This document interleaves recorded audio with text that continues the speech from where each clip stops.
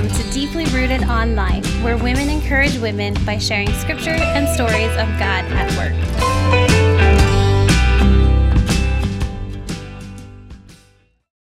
Well, hello, ladies. I am so happy that you're all back with us. Grab your coffee, sit down, open your Bibles. We're just going to have a lovely time in the Word. And I'm excited with what Carrie has to say. And just as a little hint, a little sneak preview, she's going to speak on gathering. And I think right now, do we ever need this, ladies? We need to gather together. So, Carrie, can't wait to hear your thoughts and what you're going to tell us.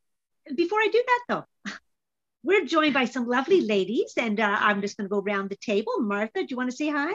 Hi. And I'm Esther Jennings. Yeah, here we are again. Glad to be able to be part of this conversation. Well, hello, and I'm so happy to be here. My name's Carrie Fellows, and I'm talking today on something just off my head, on something that's very dear to me, and that's women's Bible study, small group, living groups, life groups, gatherings. And I just want to start off with a verse that kind of illustrates God's view on fellowship. So it's Hebrews, if you want to take out your Bibles, if you got them handy, it's Hebrews 10:24-25. I'll give you a second to page through that. And let us be concerned about one another in order to promote love and good works, not staying away from our worship meetings as some habitually do, encouraging each other, and all the more as you see the day drawing near. So I think the word that stands out to me there is the word encouraging.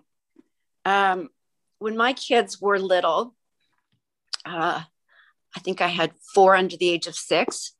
I used to go to an international Bible study called BSF.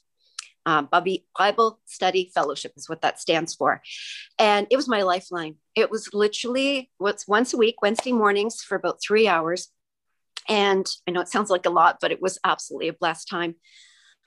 But you're with other women who are sharing their stories of motherhood, marriage, loneliness, singleness, whatever their walk is through life. The demographic was similar, but we would encourage one another, and we would listen to one another and share the Bible, and how it was the same verse we were studying spoke differently to us because of whatever season we were in our life.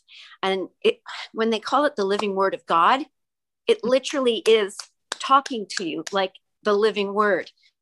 So I just listed a few things that I was able to experience by being in a fellowship situation or Bible study or a small group. And these are some of the things that I've gotten. So I've listed soul care, prayer, encouragement, an outing. Oh, mommy gets to go somewhere other than the grocery store. Built-in friendships, like-mindedness discussions. Yeah, that just feels good to get that off my chest. It's just such a blessing to be in a small group or Bible study. Any thoughts? I'm throwing it out there.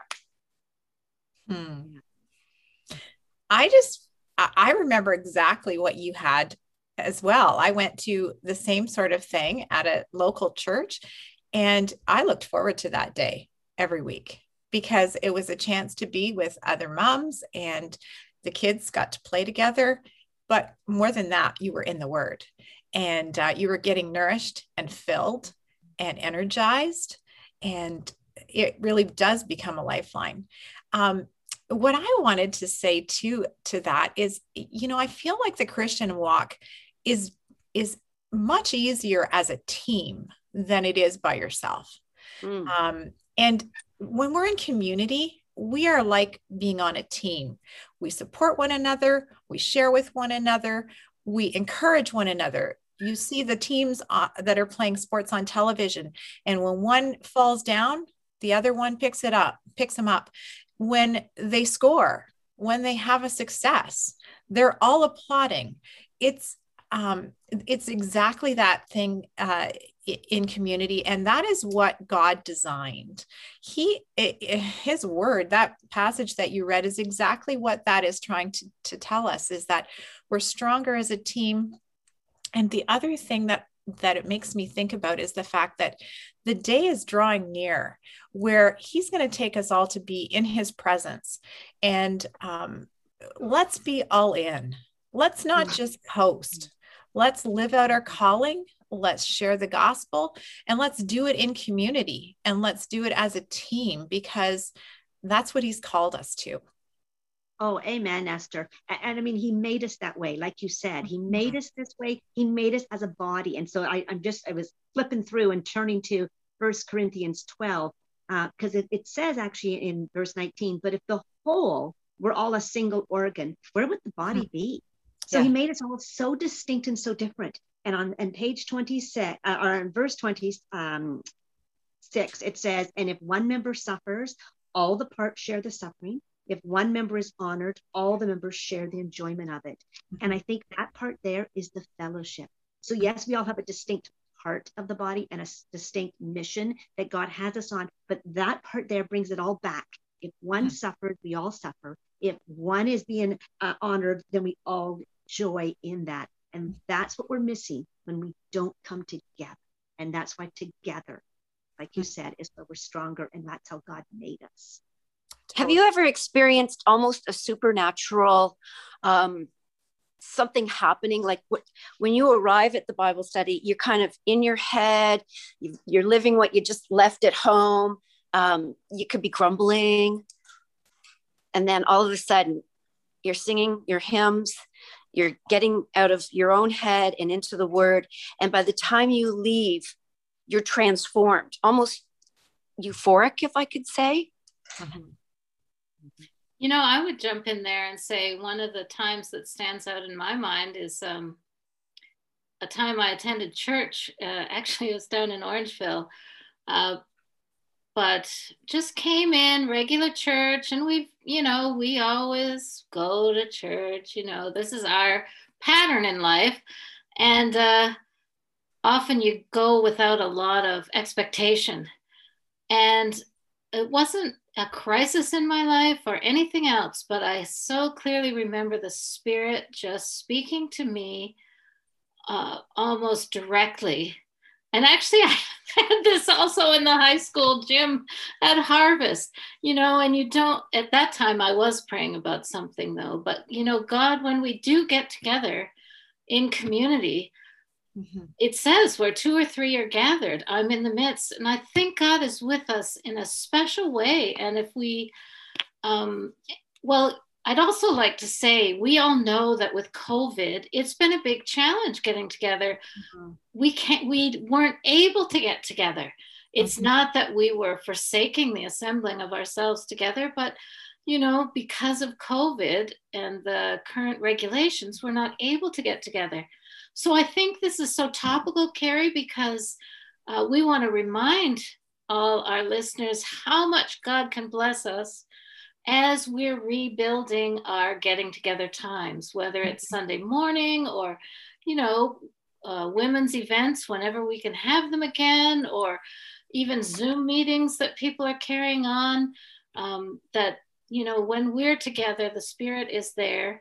And we've got some work to do to rebuild that for our community in Harvest Muskoka. But I know God is going to bless us through that community. Being in fellowship with one another is an act of working together to bring glory to God. And so outside of our own selfish needs is what we actually are doing is being obedient to the Lord and blessing him with glorifying him. Wouldn't you say? Totally. Yeah, absolutely. I was going to go along the same sort of line and just say that it's our obligation. If you want to even put that, sounds almost too legalistic. We're compelled to do it. There's some responsibility on our part to step up and be part of that body. And so that's why I'm excited about even these podcasts that we can do. We're encouraging women to gather back again, because we are needing it so desperately, this fellowship that God created for us, or like you said, Carrie, for his glory. We glorify God in the coming together. It's beautiful. Do you not find, though, that sometimes we get very comfortable with not pushing ourselves out of our own little space? And COVID for a year and a half, that's a year and a half of dysfunction, a year and a half of not being in community. And it's very easy to get to that point where we feel we're comfortable with our own company. It's okay. We don't need fellowship. But when you get a taste of it again and you realize what we've been missing, and then you understand that this is what we were designed for, it just makes it all so much more appealing to just really push ourselves to get back into community. And I'd just like to jump in there with the thought that I've noticed in our family, and even Hans and I, COVID has caused us to rethink and reevaluate the things we're doing. So I do think, God through COVID has maybe spoken to some of us that we're too busy. I don't think any of us are, and I don't think Carrie is telling us, let's just fill our lives with meetings. But so we want to be before the Lord and say, Lord, where is it you want me to be? And, how do I put my life in balance? But like you said, Esther, so much time now has been spent really out of balance, where we're just by ourselves because we had to be, that we need to be actively seeking to bring that balance of fellowship back again. And people who think, I don't have anything to offer, but you do have something to offer, whatever it is. I often think, anyway, I won't go into that, but I often think maybe my thoughts aren't as good as someone else's or whatever. But all of us, as Val brought out, we are part of that body, whether we're the big toe or we're the mouth. Yeah, we have something to do, and we have a place.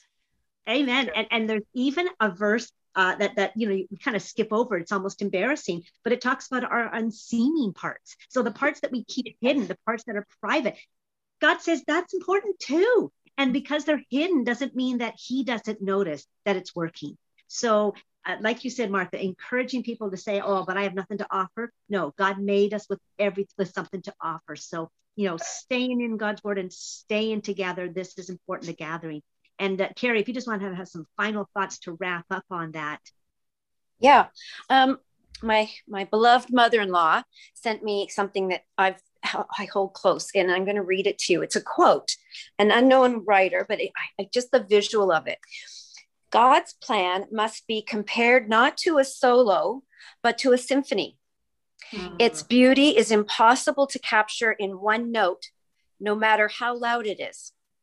Only by a full orchestra playing together can be the beautiful harmony and be captured. This is what the church is. God's orchestra.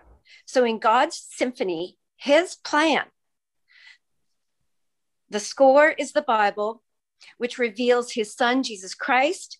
The instruments are our spiritual gifts and natural abilities. And the means we use to perform is fellowship. I just thought that hit kind of what I feel and I've seen and what the church is to God. As a final thing to kind of ponder on as you leave the podcast. Yeah, I love that. I love that, Carrie. And may these thoughts carry through this week, ladies. We've been so excited to have you here with us and, stay rooted, but I'm also going to add, stay gathered. Thanks for joining us at Deeply Rooted today. If God has been speaking to you and you want to connect with someone for prayer, email us at deeplyrooted@myharvestchurch.ca. Be sure to subscribe to this channel to receive notifications when new content is released. And finally, let's stay connected with one another and deeply rooted in Christ.